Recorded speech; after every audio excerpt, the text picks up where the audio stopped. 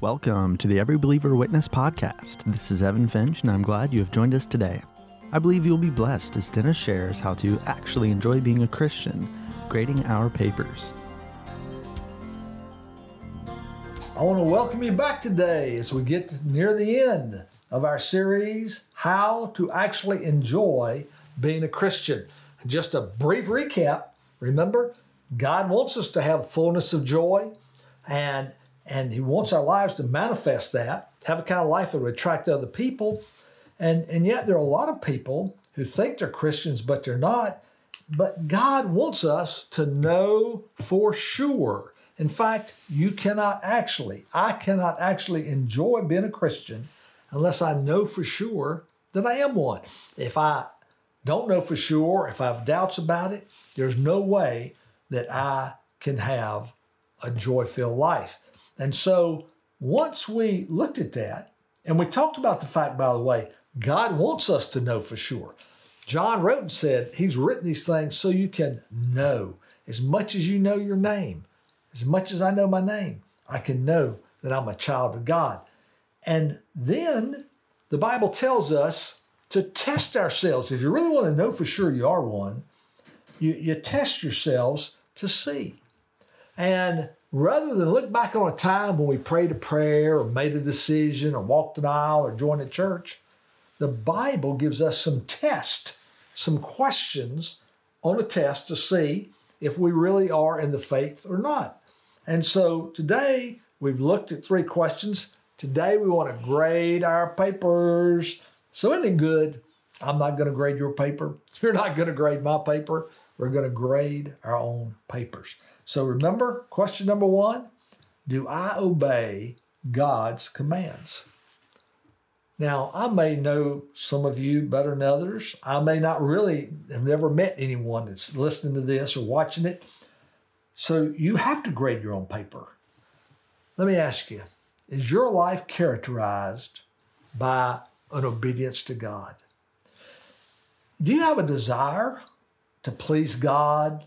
Is your life characterized by, I want to live for Him? Or is your life characterized by, I really want to do what I want to do? When you sin, are you chastened by God? Are you disciplined by God? Because the real test, the first question on the test of am I really a child of God is not that I make a decision, but do I obey God's commands? Do you? You can put the answer there. Question number 2, do I love other Christians? Do you like being around other Christians, or would you rather be at the lake or on the golf course or sleeping late or watching football? Do you really want to be around other Christians? How do you treat your brothers and sisters in Christ? Do you love them and manifest it by patience and kindness and gentleness and not caring more about yourself than you do them? Will you give yourself an honest answer to that question? Question number 3 was, do I have the assurance of the Holy Spirit, the absolute certainty, beyond a shadow of a doubt, that I'm a child of God? You say, Dennis, you're trying to get me to doubt my salvation. Yes, I am. I really am. Because I believe, I know for sure this, the Holy Spirit is a better convincer than I am. He's God. He's a much better convincer than I am. And if you're a child of God, the Holy Spirit is going to give you that full assurance and you will know it. Let's go back to the verse that was one of the early ones we started with. I write these things unto you who believe in the name of the Son of God. I'm a Christian, so that you may know that you have eternal life. Now think with me about all the things in life that we're sure about. For example, somebody says, Dennis, do you live here in Summerfield? Or maybe someone asks you, do you live in Summerfield, North Carolina? Well, I hope I do. No, you know where you live. Someone says, are you married? Well, I think I am. No, you know whether you're married or not. You go to the bank tomorrow morning to make a withdrawal. And you walk up to the teller and they say, "Do you have an account here?" "Well, I feel like I do." No, you know whether you have an account or not. And yet we come to the single most important question in all of life and all of eternity. Are you a child of God? Do you know for sure that you're a Christian? And so many people, "Well, I think that I am. I hope that I am. I feel like I am."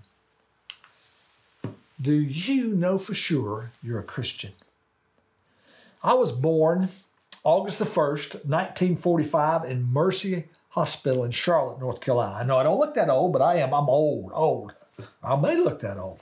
I was born August the 1st, 1945, Mercy Hospital in Charlotte. But you know something? I don't remember a thing about it. Nothing. Everything I know about my physical birth, one of my parents told me about things related to my physical birth. But I know for absolute certainty that I was born. You know why? Because I have the characteristics of a human being. Now listen. The spiritual birth is just as real as the physical birth.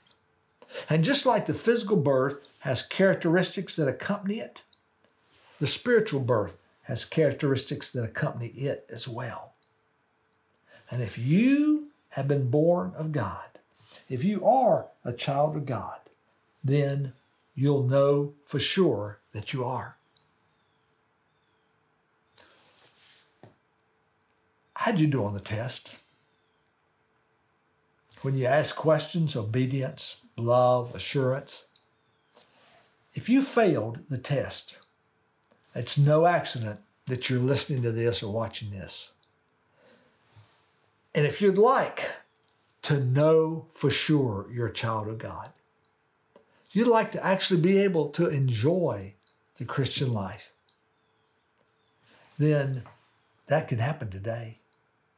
If the Holy Spirit's drawing you, you can be just ready today to acknowledge before God, not some prayer, but it's a surrendering of your will and your life, turning from the sins and the sin-filled life to serve the living and true God, to turn from Dennis being Lord of my life to Jesus being Lord of my life, to instead of Mary being Lord of your life, or Sally or Bill, Jesus being Lord of your life.